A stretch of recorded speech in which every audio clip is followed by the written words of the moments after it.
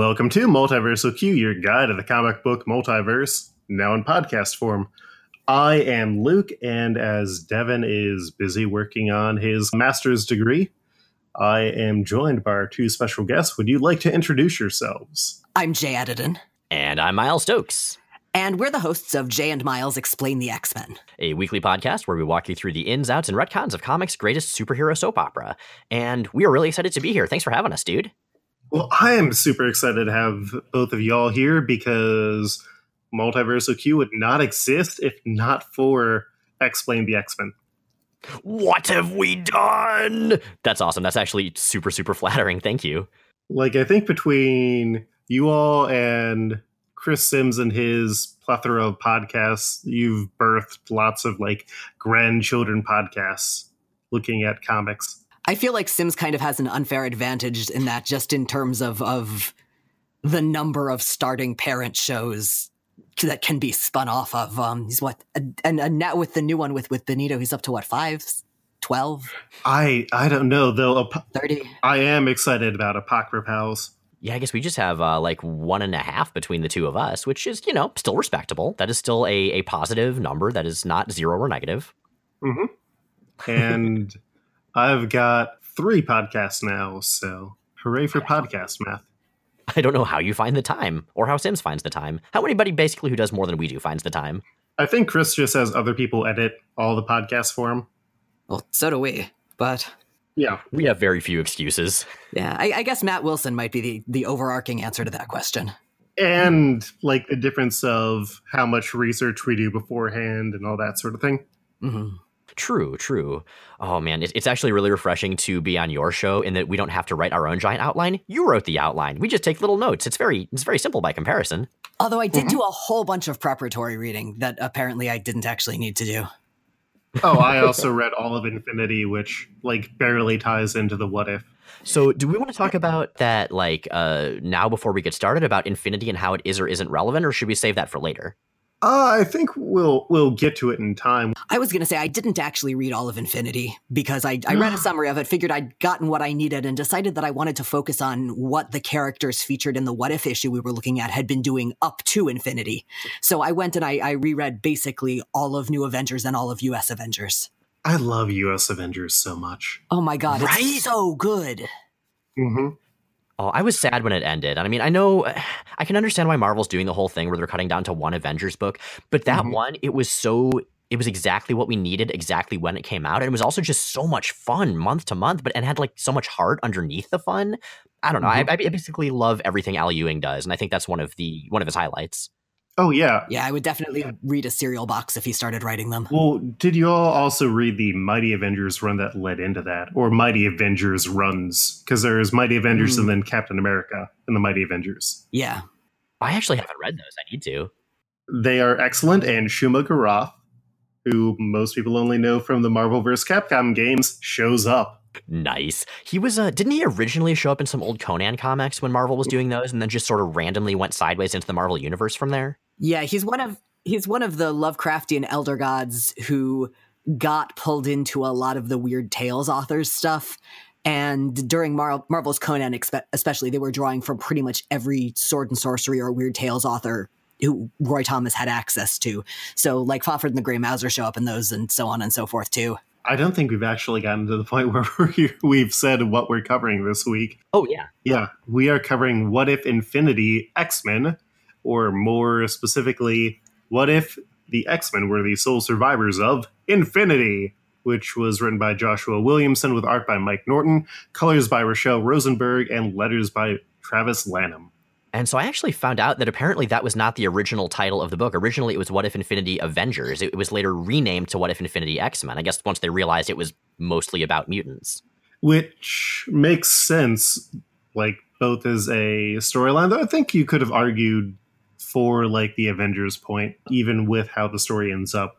Yeah, I mean, you have, Cannonball and Sunspot being a big part of the story, and they've been both. They were Avengers at the time, so yeah, I understand the ambiguity as well. Well, and Beast, too, was an Avenger for a fairly long time as well.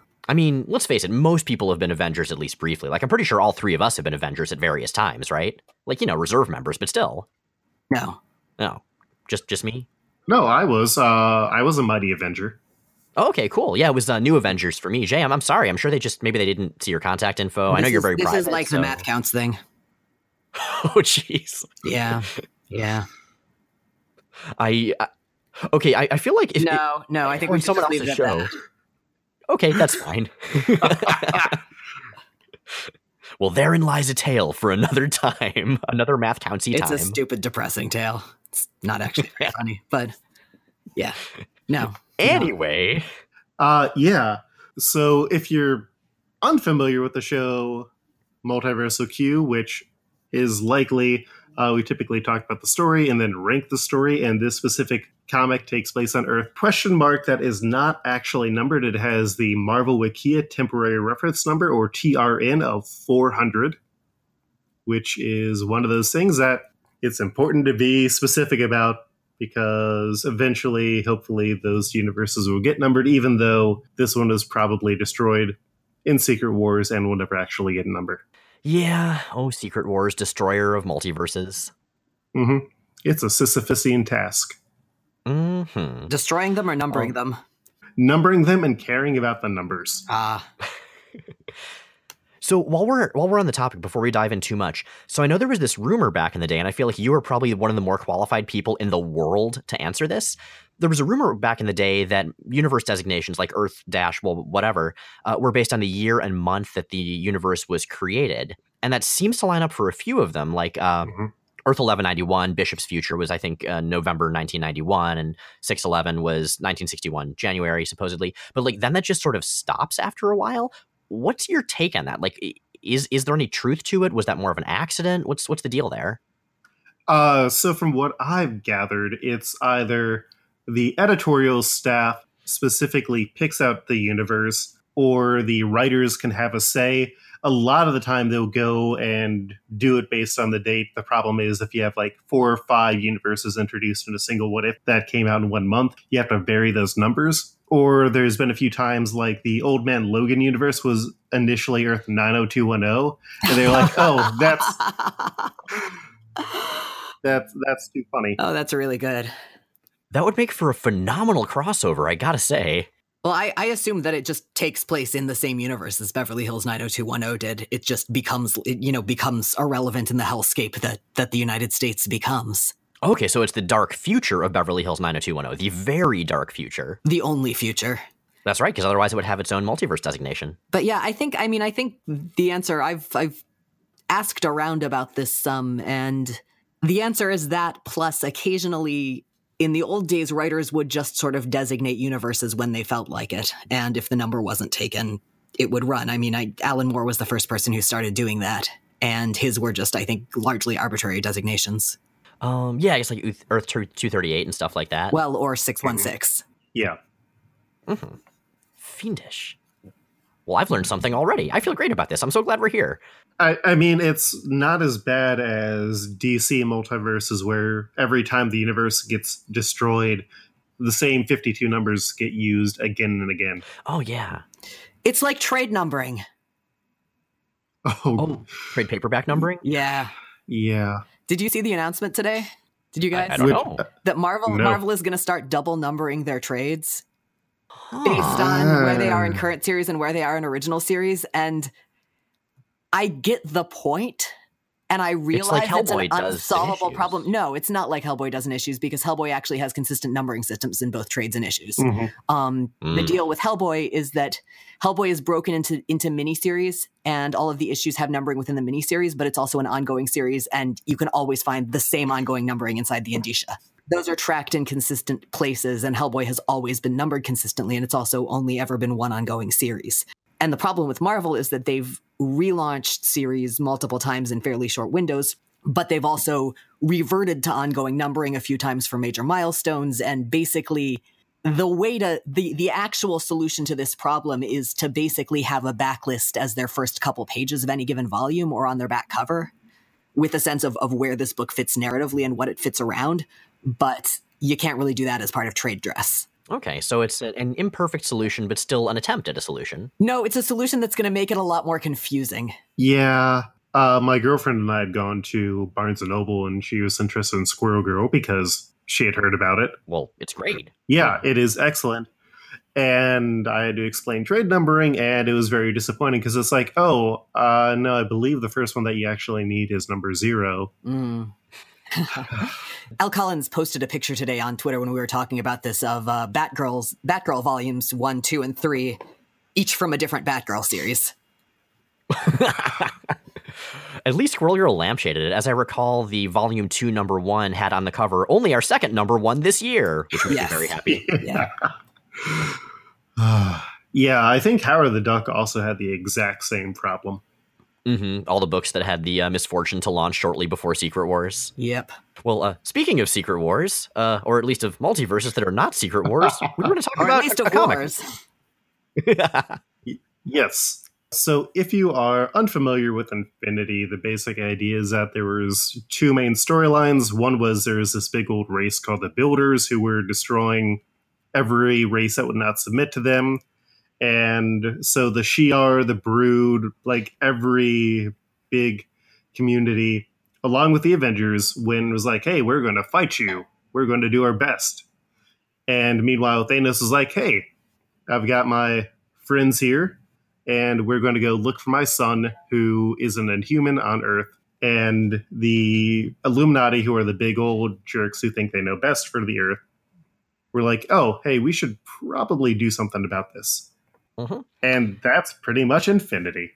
Yeah, and this issue seems to take place just entirely after it. So, like, there's not a whole lot of tie-in from what I can tell. No. We start off 5 years after the Builders have beaten all of the other species out in space. And so we have a ship of X-Men who are doing space salvage to survive, living on the Blackbird, which I was unaware that it could go out into space, but it makes sense. Yeah, it's been for a while. Not like they sort of gradually revised the assorted Blackbirds as time went on. Like it was sort of like going from the Normandy SR1 to the SR2 in Mass Effect, but much more ambiguous. And hopefully you have a less morally compromised person who is financing everything. I mean, ideally. Well, actually, wait. Okay, Xavier versus the Elusive Man. Well, would it have been Xavier at this point, or was it still running on Warren and or Emma Frost and or the money that Wolverine got gambling in space with Quentin Quire? Oh man, timelines are an entirely separate thing to multiverses. I don't know, one of those, maybe more than one of those. Well, those are all from the same timeline. Those are just different funding sources that the Xavier schools had over time. You know, different periods. Yeah. But yeah, I'd love to talk about the cast here because it's an interesting take of which X-Men are around because it's not just the ones that were hanging out with Cannonball at the time. It seems to be kind of a obviously deliberately chosen, but in the context of the story, sort of a random assortment, right? Yeah. Okay, so we have Cannonball, of course, and he's an awesome choice for this because like he was an Avenger at the time that Infinity was occurring, but he has a long history with the X-Men. He was a New Mutant, he was an X-Man, he was an X-Force for a while. I think he was an X-Corporation for a while, if you want to remember that one. But it's the other ones that interest me. So you have Husk, his sister, Paige Guthrie. Then you have. Do you want to switch off on this, by the way? Yeah, go for it. All right, let's see. You've got Phoenix, Rachel Summers, or Rachel Gray these days. Although it was interesting, I don't think she was actually going by Phoenix at that point in continuity, was she? I'm not. According at least to the comic itself, which I've got open, Phoenix is her code name, at least in context of this What If.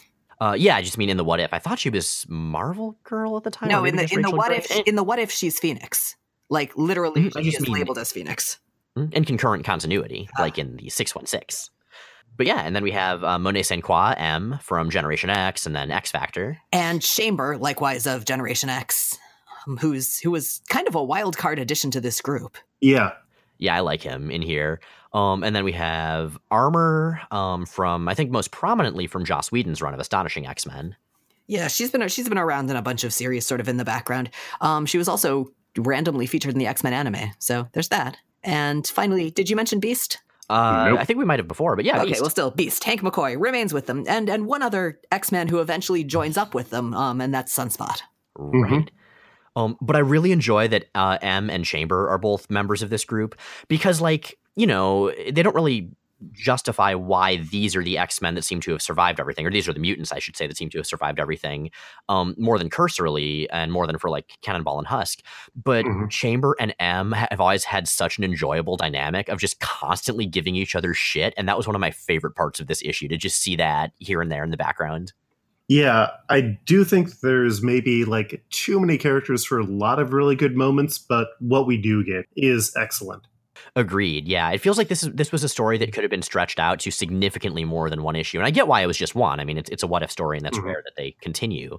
But it certainly spoke to a larger world that I think we could have explored a bit more. Well, or it could have been condensed more effectively. I think one of as Luke mentioned, there's too much cast for this to really have the resonance that it's clearly going for in terms of character dynamics.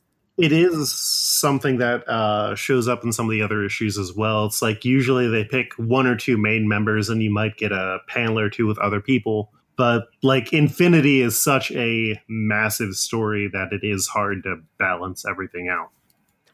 And I think this was just one of a number of What If Infinity issues, right? Like there was this, and then there was one about Thanos and some other ones. Yes, there's also Inhumans, Guardians of the Galaxy, which is excellent. That's what we are covering next week with Cameron Diordio. And then the last one is the weirdest one because it's a Dark Reign tie-in where the Norman Osborn just has the Infinity Gauntlet. Ooh, it's a bad timeline. That sounds like a terrible plan. Nobody should ever give him the Infinity Gauntlet. I mean, except maybe a writer to make a good story, but like in continuity. Nobody should ever give him anything except perhaps a stern talking to. Yes. Give him a hug, maybe. No. If that would help, I would totally give Norman. Avoiding physical contact with the Green Goblin seems like a really common sense, basic, not getting blown up plan. I think it depends on what he's going through. I mean, like if it's early on Thunderbolt's management, maybe he could have gotten turned around, but otherwise, yeah, as soon as he gets more power than he needs, or should... Well, he shouldn't have any power. He should not have any power, but yeah, it's going down south fast. So we have these X-Men, and it opens with them just sort of doing a salvage run. Like they found a junked spaceship with a bunch of dead alien types in it, and they're just picking up supplies. And I think one of the characters even comments on how they wish they had something to fight because that's all they are right now. They're just like trying to stay alive. And the story really gets across like, hey, survival is not only goal number one, survival is basically the only goal they have left at this point. It's not just survival that, as far as looking for something to fight, it's that they are just about, they're the only survivors of Earth as far as they know. They're alone out there. And of a large number of other sentient species. And that is when they end up running into an Avengers Quinjet, which has Black Widow of the Avengers piloting it, and also Sunspot, who is able to get Cannonball, best bud, to invite them all aboard. Yeah, and man, their banter is so much fun from the start. Like when, the X-Men understandably are wondering, hey, are these people just Skrulls or something? Is this real? We thought everybody was dead. And Sunspot's like, dude, I know about your Emma Frost dreams. Yeah, I know everybody has dreams about her, but I know some of yours. But anyway, give me a hug. Like I have a theory about that. What's your theory? My theory is that Sam is that it's not just... The reason he's saying I know about your Emma Frost dreams is that Sam has had weird Emma Frost dreams. Not just like sexy ones, but confusing ones. Sam has regular, like, Emma Frost and I are defusing a bomb together and, like, in space dreams or something like that. Like, really oddly specific, non-sexy ones. Oh, so like Emma Frost and I are on Jeopardy together, but it wasn't exactly Jeopardy. It was kind of my middle school class. And so it was weird because my teacher was there, but he and I were also on like a hockey team together and we had to go to hockey practice. And okay, just follow me. I know this sounds weird, but this is what happened. Like that Doonesbury arc where Zonker kept on having the weird nightmares about the Olympic swimmer. Oh, yeah. Yeah, mark something. It always comes back to Doonesbury. And that's why it's a telling detail. Also because I feel like Sam Guthrie would have weirdly wholesome dreams. Maybe. Yeah, I don't know. Maybe. Well, anyway, yeah, he and Sunspot hug, and it's adorable because they are some of my very best friends in all of comics. I love their friendship. It is wonderful when there are good Sunspot and Cannonball moments. Mm-hmm. Totally. So yeah, we also have, an assortment of Avengers, just like we had an assortment of pseudo X-Men, right? Yeah. There is Spider-Woman, Jessica Drew, Starbrand, Shang-Chi, and Smasher, who Cannonball had been in a relationship before they got separated. Yeah, and Smasher, she was one of the Imperial Guard, right? Like one of the Shi'ar kind of superhero, multiracial beat-up squad types. Well, Smasher is specifically a role on the Imperial Guard team, and she's the current one. Exactly. And yeah, she's cool. I remember reading an issue of, I want to say it was Avengers World, that flashed forward quite a bit, and she and Cannonball had a kid, and that's like still in continuity at this point. Like that didn't get undone by Secret Wars, which I think is cool. I like the idea of Cannonball as a dad, and he and Smasher seem pretty awesome They have a kid in US Avengers. His name is Josh. He crawls on the ceiling. It's pretty cute. Oh, like Train Spotting, but hopefully less disturbing. But cute. Good. And they are like suspicious about what's going on, but Sunspot and Cannonball are like, you know what, we're friends. This is a happy occasion, even though Smasher is still very unhappy, and it is an awkward scene for everybody. It totally is, but it gets less awkward because then we, have most of the characters just sort of hanging out inside, but Cannonball and Sunspot having a nice conversation in space. Sunspot and Smasher are a thing now in the What If. Yeah. That's probably worth mentioning in terms of the awkward. Yeah, like we find out that, and we also find out why Sam survived and didn't know that anyone else did, and it was because he had returned to Earth to try and save as much of his family as he could, and the X-Men, and Sunspot is hurt about what happened because basically he abandoned his best friend and didn't say anything, and Cannonball is reasonably in a awkward position. Yeah, and I was thinking about this. Like, I don't know, do we buy that Cannonball would specifically put his family over kind of the, I don't know, like saving heroes who could potentially fight back? I'm kind of torn. I could see it going both ways. What do you guys think? I absolutely buy that, because I think specifically Cannonball would put protecting people without powers over going on the offensive. Okay, that's a good point, yeah. What do you think, Luke? Oh, no, I definitely agree with that. I think that it's one of those points where he's also a person who very much cares and empathizes, and if nobody else on Earth is aware, like, going back to try and help them is all he could do. Though, if I remember, like, all the heroes had also gotten locked out of Earth for the time being, or that... No, that was later on in Civil War II, I believe. Right, yeah, because there was the Chitauri and... Space is a jerk. Space is just terrible. But I definitely get Sunspot resenting this because, Sam had this wonderful, loving family who admittedly got picked off one by one over the years, but still, he had a really positive family. And Bobby, like, his dad was a horrible person and his mom was cool, but was very distant. And, like, I think for him, way more than for Sam, the X-Men and the spin-off X-Men teams, that's kind of most of what Bobby had. So I could see him being like, come on, dude, seriously, you're central to me. Am I not central to you? Well, and Bobby, pre-AIM at least, had a very, very external locus of control. He was the guy who pretty much went to where he was dragged to.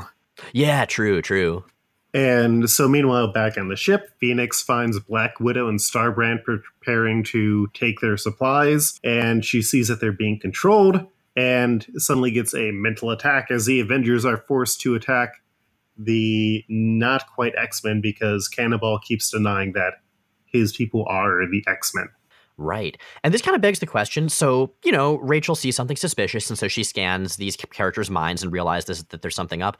They were suspicious when they first met. Like, I'm really surprised she wouldn't have just scanned them immediately and found this out. Yeah, I definitely agree with that. It could have been more of a passive thing, like they're aware, but it's not an active control. Mm-hmm. That could be, yeah. So maybe it would have, skirted past her sort of cursory initial scan. Okay, I like that. I think that's good good headcanon, and it makes the story make more sense. So I'm in favor. And also, sometimes if you've ever played a role-playing game, you forget that it's like, oh, I need to do trap finding everywhere that I go, or I need to look for magic everywhere I go. Yeah, if it's a passive ability, it's... Mm-hmm. GM forgot to roll for it. If this were a role-playing game, Rachel would be like, okay, wait a minute. No, clearly I would have done this earlier. Can we just go back to that first scene and just like start it over from there? Because I totally would have done this. And the GM would, just sigh heavily and turn back to the early pages of their notes, and it would just all be a shit show and the whole flow would be broken. I'm sorry. Now I realize that we're referencing entirely different things, but now I'm just thinking, I don't want to be Phoenix anymore. I want to be Marvel Girl. A Jack Chick tracks to this? Oh, yes. Is that what's happening? I am bringing one of the greatest comics about Dungeons and Dragons ever written. Although I feel like we are kind of on the same tangent because there was overlap in the folks involved in the adaptation of that and the folks who did the Gamers movie, which is what you're referencing. True. Oh, God, it all connects. Surely a thief of my level. Yup. Oh. Well, unfortunately, Rachel's player seems to have been not paying attention early on, so now is when all the characters get in a knockdown, drag-out superhero fight, which, I mean, it's a fine tradition. Like, I'm not going to say no to a good superhero fight unless it lasts too long, like Civil War or Civil War II, or Avengers versus X-Men. It's always really awkward when it happens in a spaceship, though, because spaceships are so comparatively fragile. Mm-hmm. Yeah, that never really comes up at all. It's like, but I have a feeling the Avengers were like, we've got our own ship we'll get back to. It's fine. And, they're not exactly in the right mind, so probably they weren't thinking very hard about this. Although it's interesting how much Sunspot kind of is in his own right mind. Like, you can really see, and I think the artist actually gets this across quite well, just the anguish that he's feeling. Like, he's furious with Cannonball for all the stuff that happened, but he also hates that they're fighting. Like, he doesn't really want to do this, even though the bloodlust is there. And I dig that, because that part rang really true to me. Mm-hmm. And so Sunspot, as he's fighting with Cannonball, explains that they've been forced to pirate other ships. And the fighting just keeps escalating as Sunspot and Cannonball eventually knock into one another, causing a massive explosion that frees them all from the control for the time being because, immovable object, unstoppable force, 9 vulnerable, power of the sun. I really do enjoy the fact that Cannonball has specifically saved the day here and saved his friend through being nigh invulnerable while blasting. Like, he was so nigh invulnerable while blasting that he managed to blow up telepathic control while keeping him and Sunspot okay. And it's one of those things where if you think about it too hard, it stops making full sense, but I'm not going to think about it that hard. That's true of Infinity in general.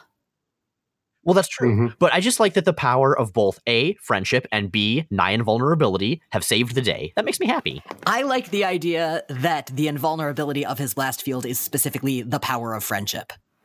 I mean, I feel okay about calling it that. Yeah, same. Yeah. My brand of podcasts are very much power of friendship, as seen by us having a Wendigo as a player character in Exiled, who has become more civilized through the power of friendship with Spider-Man. That's awesome. Also, I just have a soft spot for Wendigos. I've been thinking a lot about Wendigos, actually, and the idea of potentially sympathetic Wendigos and Wendigos as a vital part of the ecosystem. So I am solidly pro Wendigo. Well, Francois, the character, will still gladly eat a dude and pull his spine out like a cat eating a cartoon fish. But he's also a dad who wrestles. So. Okay. That's awesome. Now I'm just imagining a Wendigo in a wrestling unitard thing. Huh. That is a mental image right there. And is not in this issue at all, but I kind of wonder if it would have improved the issue, or really any issue. Everything is better with the Friendigo. Oh, that portmanteau is glorious. Yay. So yeah, everyone gets de-brainwashed because that explosion has something, science, mutant power, friendship, something messed with the brainwashingness. Friendship, yes. I assume it's the equivalent of just kick it real hard. Sometimes that'll make it reboot. As an information technology professional, I can say that percussive maintenance is useful more often than you would think. Yeah. So Sunspot is able to reveal where the ship with the person controlling them is, and that is Supergiant, the only survivor of Thanos' Black Order, who was controlling the Avengers to a degree. It's undefined, ill-defined. Yeah, she mentions that her power was at a lower level for whatever reason at this point in continuity, and so she could just kind of make them a little angrier. And for me, that kind of works because I was wondering, well, if the Avengers were just planning to kill the X-Men to begin with, then why didn't they just do that instead of having like happy conversations beforehand? But I guess if she just put them in a situation where there was resentment brewing and then like amped up the aggression that would result from that resentment, like maybe that's her game.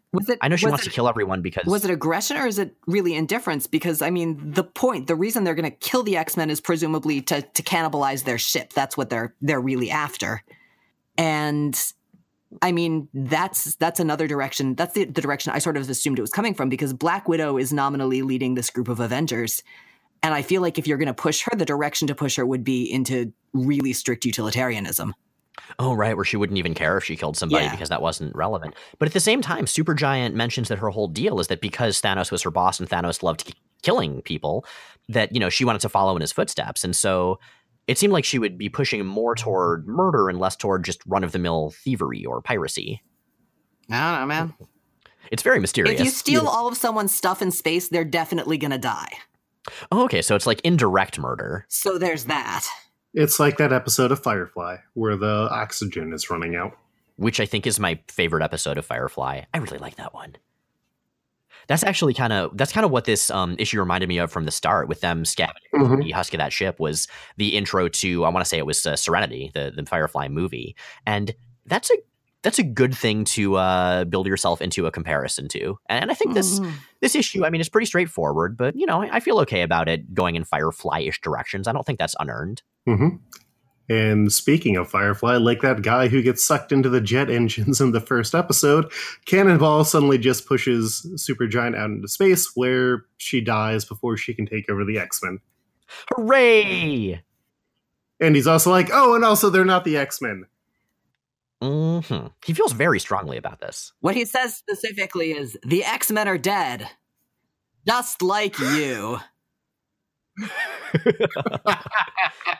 I feel like, how would that go in the X-Men are dead, just like you? Yeah, but you got to do it with you got to do it with like a Kentucky accent and a touch of sorrow. Oh, I was just having it be Cable, because Cable speaks entirely in action movie one-liners. That is a very Cable line. This is the Sam Guthrie who studied under Cable for years. This is a grizzled future Sam Guthrie. Exactly. I'm sure he's got, I don't know, maybe the artist should have given him a little more stubble. Stubble adds grizzled. They definitely should have, yeah. These people are awfully like clean and well-groomed for space refugees. I mean, they have Beast on their ship. I'm sure he's all about, keeping sanitation working, and he's a very practical gentleman and is very civilized. Yeah, but their haircuts are like really professional. Who do you think does that? M. Oh, Monet. yeah. Yeah, I think she would on the one hand really resent doing anything for anybody else, but then she would just get so offended by people having bad haircuts that she had to look at that she would just grit her teeth and do it. And I'm sure she's very good at it. I think you're right. All right, so there we go. We've now improved this comic again by adding that little piece. We're just justifying all the parts that don't fully make sense. We're building. Yes, and Rachel's player going off to get some snacks from the fridge during that initial scene when the player should have been around. The confrontation with What's-Her-Name, for me, kind of emphasizes the problem with this comic, because her villainy is so impersonal. She feels like an absolute afterthought. Yes, I think she's only really on page for maybe, 2 pages or so? Like, Sam confronts her, and then he throws her into space. Yeah, and she rattles off some generic "I work for Thanos" patter. And there's no reckoning. There's not even really a reckoning when they're dealing with the fact that the Avengers are possessed, or when Sam and Bobby are confronting each other. It's nominally what it looks like is the big hurdle that Sam gets over is acknowledging that his team is actually the X-Men. But it feels unearned and oddly thrown together. But yeah, as Cannonball returns after tossing Supergiant into space, he ends up saving Sunspot. And afterwards, everybody recovers, and Husk suggests that he becomes the team leader of this whole new X-Men. And he's like, are we the X-Men? And Beast somehow has made classic X-Men style costumes for everyone, which, what did he make those out of? Space yarn from space. Hair. Maybe it's from his hair. Yeah, maybe he just had a way color. to recolor yeah, it. But yellow, getting that yellow color is be really difficult over Beast Blue. And you're assuming that they're knitted. Age. Oh my God, you're right. This is the only explanation that makes sense. He's been having Paige develop polyknit skin in various colors that then she can peel off and he can cut yardage from. Oh God! I was just going to say his blue fur, and her blonde hair, but that's. Jay, you made it both so much worse and so much better simultaneously. It makes sense, because otherwise he'd have to shed enough for that many to create the stuff for that many costumes, and he'd have to spin it finely enough to make that kind of material, which both seem really improbable. I mean, beyond the basic level of improbability we're working from already. He does mention he was doing something with his feet the entire time. And there was that earlier comment about he's eating a lot, so there's a lot of things that we can assume. God, there really are. And it's a small spaceship, bigger than some, but there's probably still not a lot of privacy. Oh, this just, like I said, we could have explored the story and so many more issues, but the question of whether or not we should perhaps should also be asked. Yep. But yeah, he makes the sort of classic X-Men training uniform, like the yellow and black one that the New Mutants were in, that the original X-Men had their own sort of variant of, that Kitty Pryde seems to get stuck in all the time for some goddamn reason. He's got a lot of those. It's because she keeps on trying to design herself new costumes, eventually realizing that they're terrible and just going back to the default or variations on it. Well, that makes sense. I mean, that's why I basically still wear just jeans and plaid flannel shirts all the time. I know it works. I thought that was just because it never got comfier. No one ever actually developed fashion that was comfier than grunge. Well, yes, that's part of the way that it works so well. Exactly. And so we end with our new X-Men team, even though half the people are not mutants, and Cannonball is the leader. Yeah, and I do like one of the closing lines as Phoenix says, "So what now, Beast? Do we build a new Cerebro? Find some alien race to defend, even though they hate and fear us?" It's got this sort of lighthearted going into the future, the world is still fucked, but at least now we feel like we can do something with our lives. Optimism to it. But at least now we have matching outfits. That is important. I mean, we just covered that Excalibur arc where Nightcrawler has TechNet dress up in matching outfits, and it really helped with them. But yeah, I mean, this works for me because, the X-Men on their own, or the not X-Men as the case may be, were just basically surviving, and the Avengers were going around being brainwashed and murdering people. But now that we have all these friends together and we have them under the banner of the X-Men, that works. The Avengers, I don't think would work very well in a future like this, but the X-Men always work best when their backs are up against a wall, when the odds are really stacked against them. And so for this future, I feel like that general philosophy and that set of defaults is particularly well suited. Yeah, by the same token, I always really love it when Rachel Summers survives other massive disasters. Oh, after, her origin in the Days of Future Past universe? Right, exactly. It's well, guess we're doing that again. Well, same thing with Cable. Yeah, but no, that they're both we can, we'll just rebuild. It's cool. We can just keep doing that. Right, because no matter how bad things get, they've probably seen worse. And, they got out of that. Well, no, just that they have rebuilt that many times. They're aware of exactly how tenacious the concept is. Which begs the question, do you think Rachel had plans for A, in what order they would eat people if they ran out of food, and B, if they didn't run out of food, who would breed with who to restart the human race? No, but I bet Beast did. Huh. Yeah, okay. And then M gave harsh commentary. Right. Yeah. Yeah. And I'm sure M was, of course, disgusted by any of this if it ever came up because she's M and... Oh, no, I think M had her own set of plans, which varied from Beast's. Okay, it was a different kind of org chart there. I feel like M is definitely one of those people who in any given group immediately, the first thing she does is work out who gets eaten first. I mean, I thought Tahani was going to breed with, but yeah, that's probably... Yes. God, she's Tahani. Yes, except without the older the older sibling to work up to thing because her older sibling is M-Plate. M-Plate's the worst, but also is kind of... That would have been an interesting twist to The Good Place. M, why can't you be like your brother who eats the marrow? I mean, eventually she did. That was the whole thing. Yeah, she got those tongue hand things, which I can never take seriously because their fucking tongue is coming out of your hands. Yes. Miles, have you seen The Good Place yet? No, I've heard it's amazing. It is on my list now. Okay, you'll get these jokes someday. I'm looking forward to it. No, I've heard enough good things from enough people I trust, yourself included, that I need to see it. No question. Mm-hmm. It is wonderful. Oh, nice.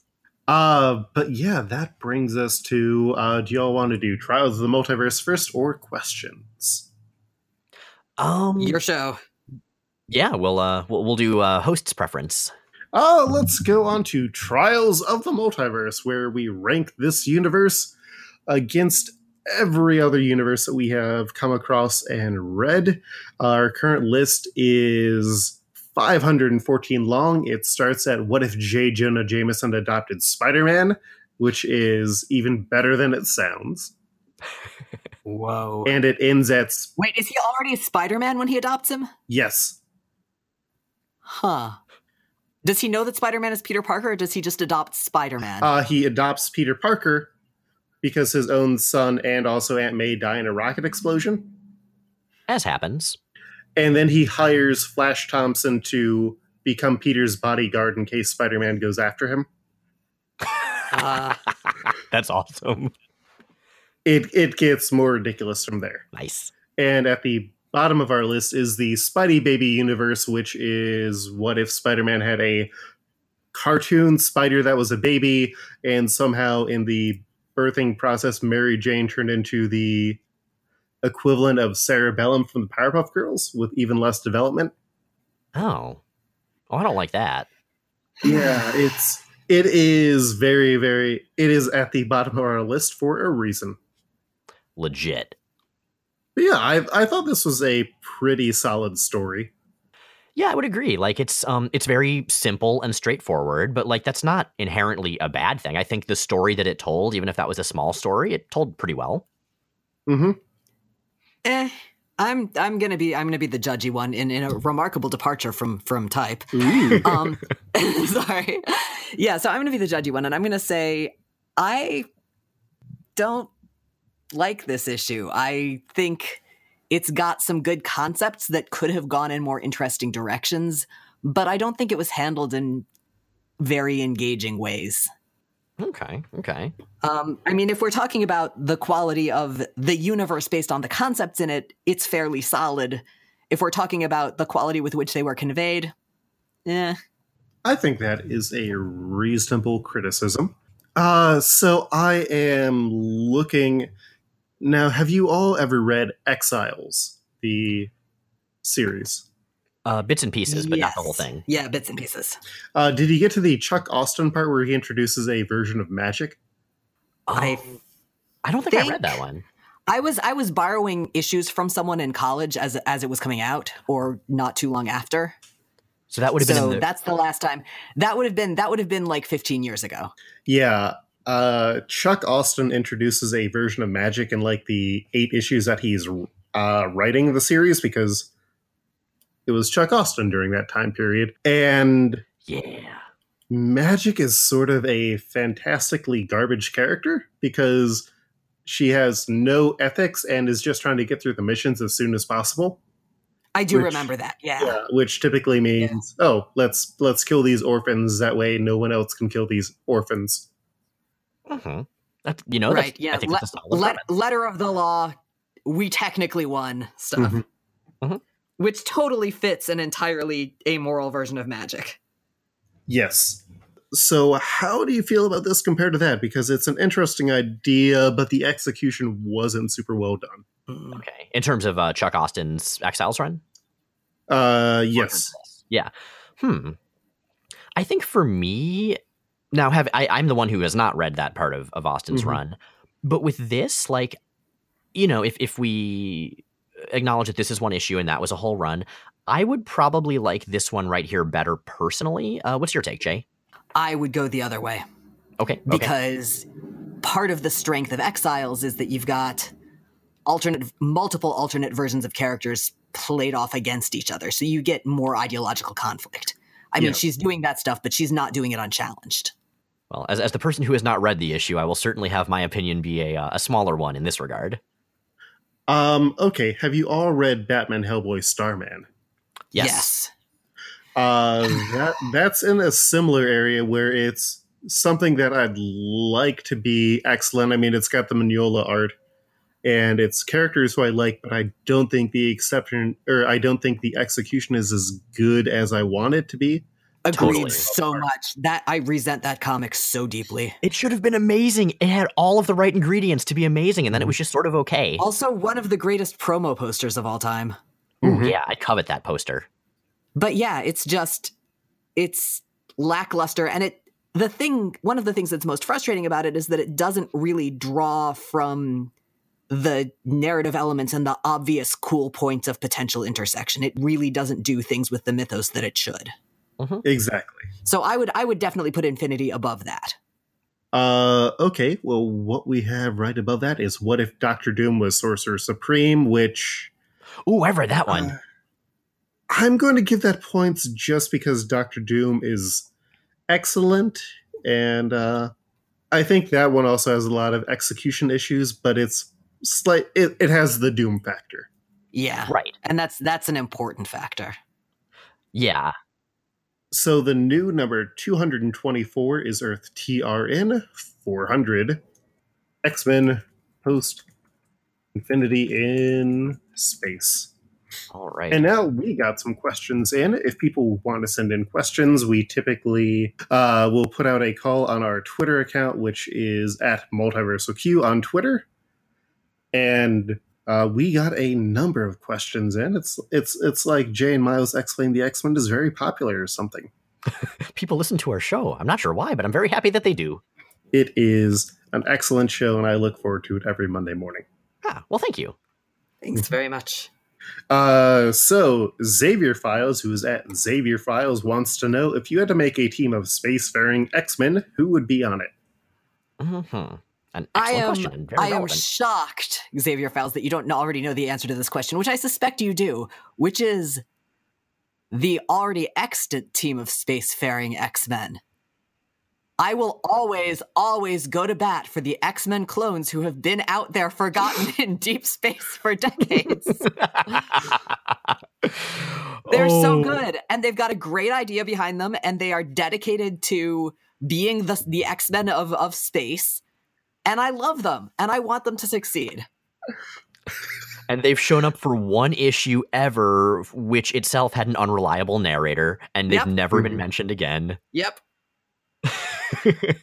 Okay, that's a really good answer. In terms of ones from the actual continuity, although your answer's better, but I want to go to bat for the Emperor Vulcan miniseries, the X-Men during that, because it was like half Starjammers plus Havoc Polaris and Rachel Gray. Yeah. I think that was a really good lineup. Like, you have the characters who are familiar with space. You have Rachel Gray, who is very space compatible, but kind of a wild card power and personality wise. Then you have a couple people from Earth who are sort of stepping up to the challenge. Yeah, she's always really interesting on space teams. She's been Rachel Gray. Yeah. Totally, yeah. And also, she was in love with that Corvus dude, and she got that weird back tattoo. It was a very strange time in X-Men history. That you make it sound like it was his name or something. The Shi'ar gave her that tattoo when they killed the rest of the Gray family. Right, that's true. And then she, then her Phoenix powers turned blue instead of yellow, and she had a giant boyfriend with a giant sword and giant hair. Yep. But okay, so I was actually thinking about this because I took a look at the questions on Twitter that were coming in, and I spent probably longer than I should have on this. I would do, I think doing like a mid to young generation team, like sort of some mid generation, some young generation, could be cool, because then you'd have characters who had less familiarity with space, and it was more of like a wonderful, mysterious thing to them. Like, they wouldn't be jaded, right? So I say we take Skids and Surge and have them be co-leaders of the team, because I love them both and they don't get used nearly enough. And then we take Young Angel from the Time Displaced X-Men, because he's already got some spacey stuff going on with his powers, and he'd be a good personality contrast. We throw in Mercury and Anole and Benjamin Deeds from The School, and then we have Honey Badger, because I would love to see her with those characters, and I think she could be really interesting, as much as I love her with Laura, like kind of more on her own as the only Wolverine of the team. So I would read the hell out of that book. Someone, please make it. I would definitely put Martha Johansson on mine, if I'm putting together a new one. I think Martha Johansson should get to have cool space adventures. If she's going to be there, then what's her name? Her best friend has to be Ernst. Yes, so Martha. We've got Martha and Ernst for sure. Let me think. I'd also add in Tacky. Which one? Oh yeah, Yeah. that's a great idea. Yes. Whiskey. Yes. Oh my God, the three of them would be in a, they would, he and Martha in particular would be a really good combination too. Yes. So Taki, man. Oh, I'm having fun with this.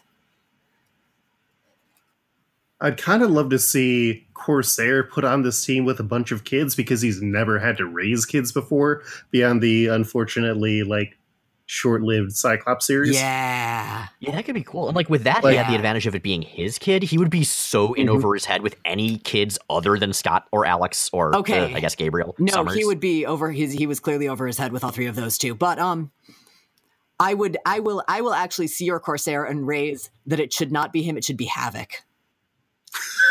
Oh no. Oh man. I mean, I feel like he could grow into that job, but he would really have to grow into it. We've seen him be really good with kids and really good with being responsible for kids, specifically in the admittedly mixed bag Mutant X series.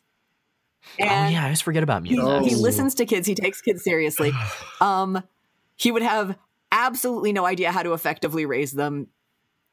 He wouldn't have the course. It would be his first time acting as a functional parent, and I think it would be really interesting.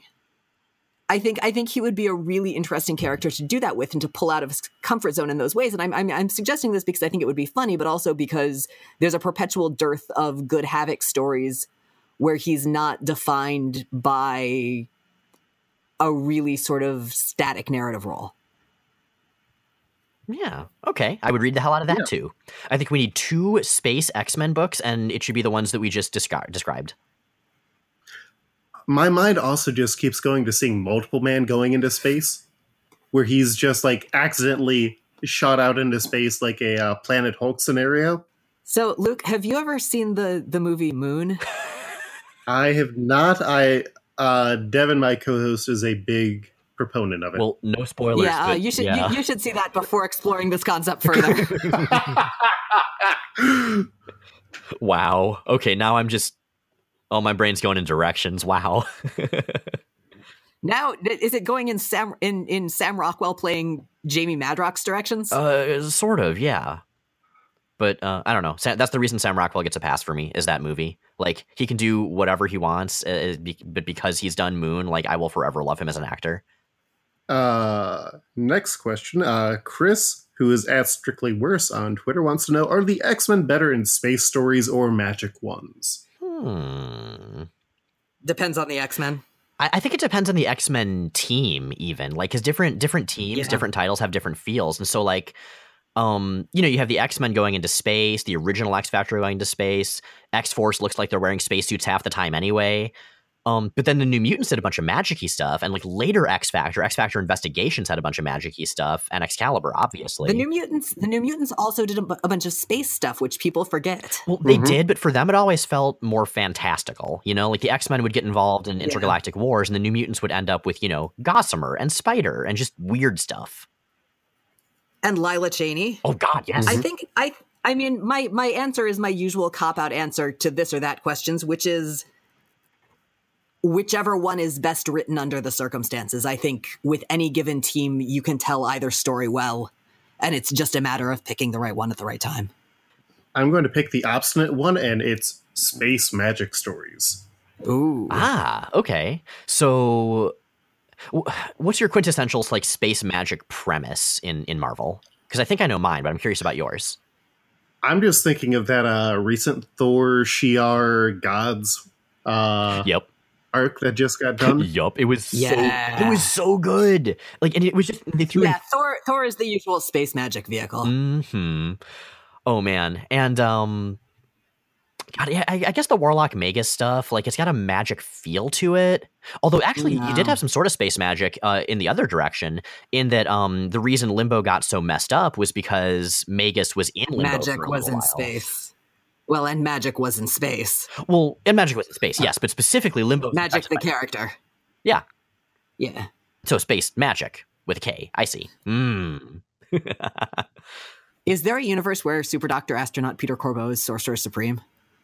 I mean, I'm surprised he's Canonic. not in ours. There should be at least one based on just basic multiverse string theory, Okay. if not infinite. I feel like that universe I is feel going like to be perfect. that's the universe that has the best space magic stories.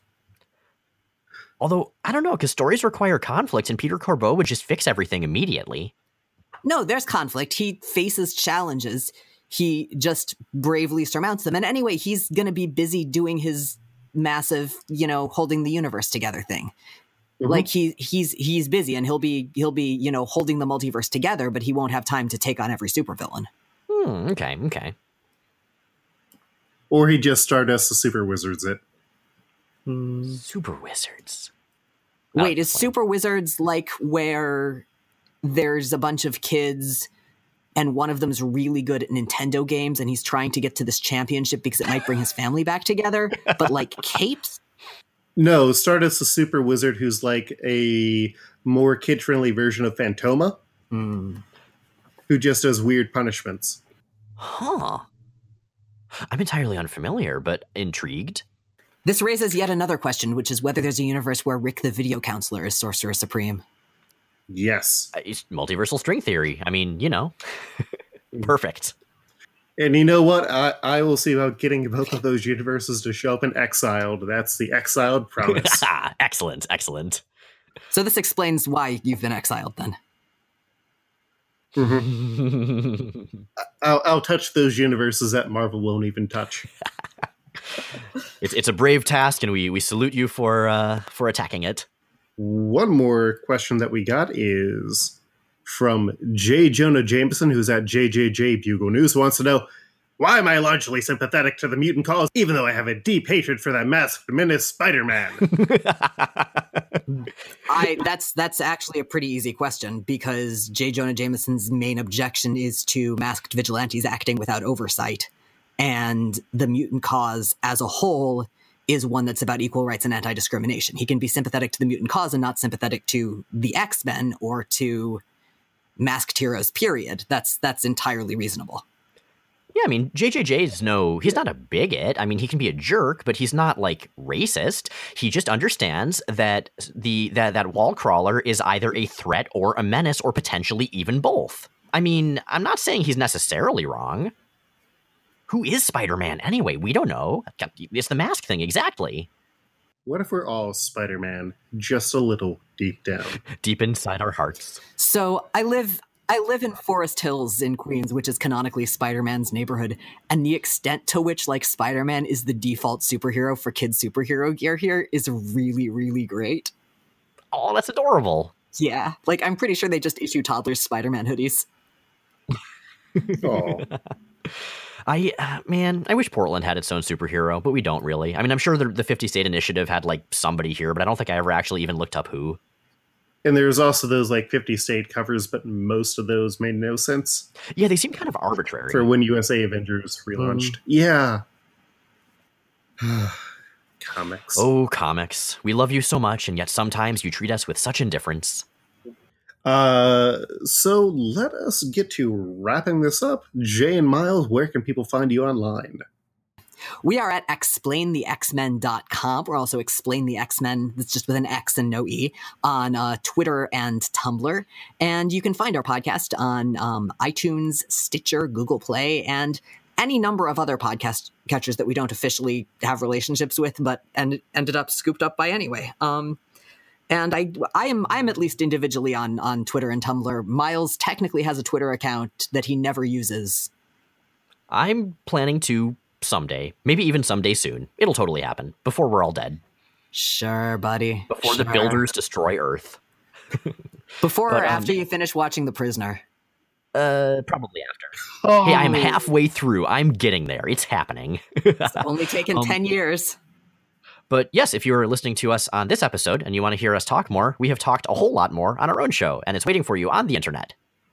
My normal co-host, Devin, can be found on Twitter at FreddoFett. That's FreddoFett. And my name is Luke. I am on Twitter at Koltreg. That's KOLTREG. I also host and GM the Marvel Alternate Universe live role-playing game podcast, Exiled, which, if you like either deep dive continuity or just having names that you can quickly Google and get enough of a picture. You can check that out. That is at exiledpodcast.com.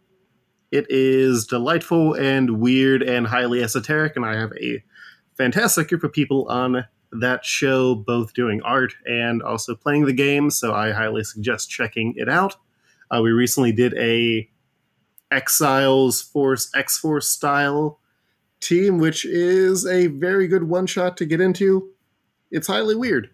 I also now have a third podcast, which is John Wiki, which is a podcast where me... Oh my god. That's a great name. Yes, that is 90% of the podcast, where we are reading through all of the John Wick Wikipedia pages, but whenever we get to a link to another Wikipedia page, we stop reading, read through that page, and discuss it. Wow. You don't choose the easy paths, do you? No. Are you okay? Do you need an adult? No, they just take away my free time. And then where would I make more podcasts? Valid answer. Valid. If you live in the Columbus area, I'm going to be doing a live recording of this show as part of the Columbus Podcast Festival that is happening on May 10th through the 13th.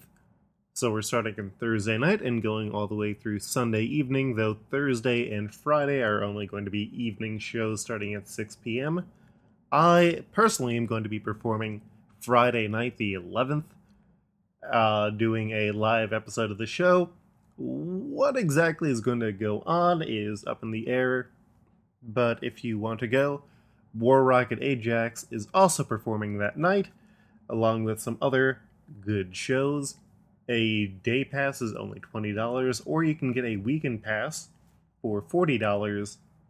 You can find more about this at columbuspodfest.com. Oh, and Saturday night there's going to be some McElroy-related projects, so definitely check it out. Multiversal Q is a weekly podcast. This is one of our double episode weeks that we have. The other episode that went up today is covering Chris Claremont's run on New Exiles, which is our penultimate episode on that run, and then we've got two more for the Jeff Parker run. So if you ever want to know what happens in Exiles, you're pretty good until Claremont gets on, and then it gets very, very weird late career Claremont. Is that the run that gave us Devo? Yes. So at least there's that. No, Cyclops becomes Devo in that universe. Well, not the band. Cyclops becoming Devo is worthwhile as well. He had a funny costume. It was confusing.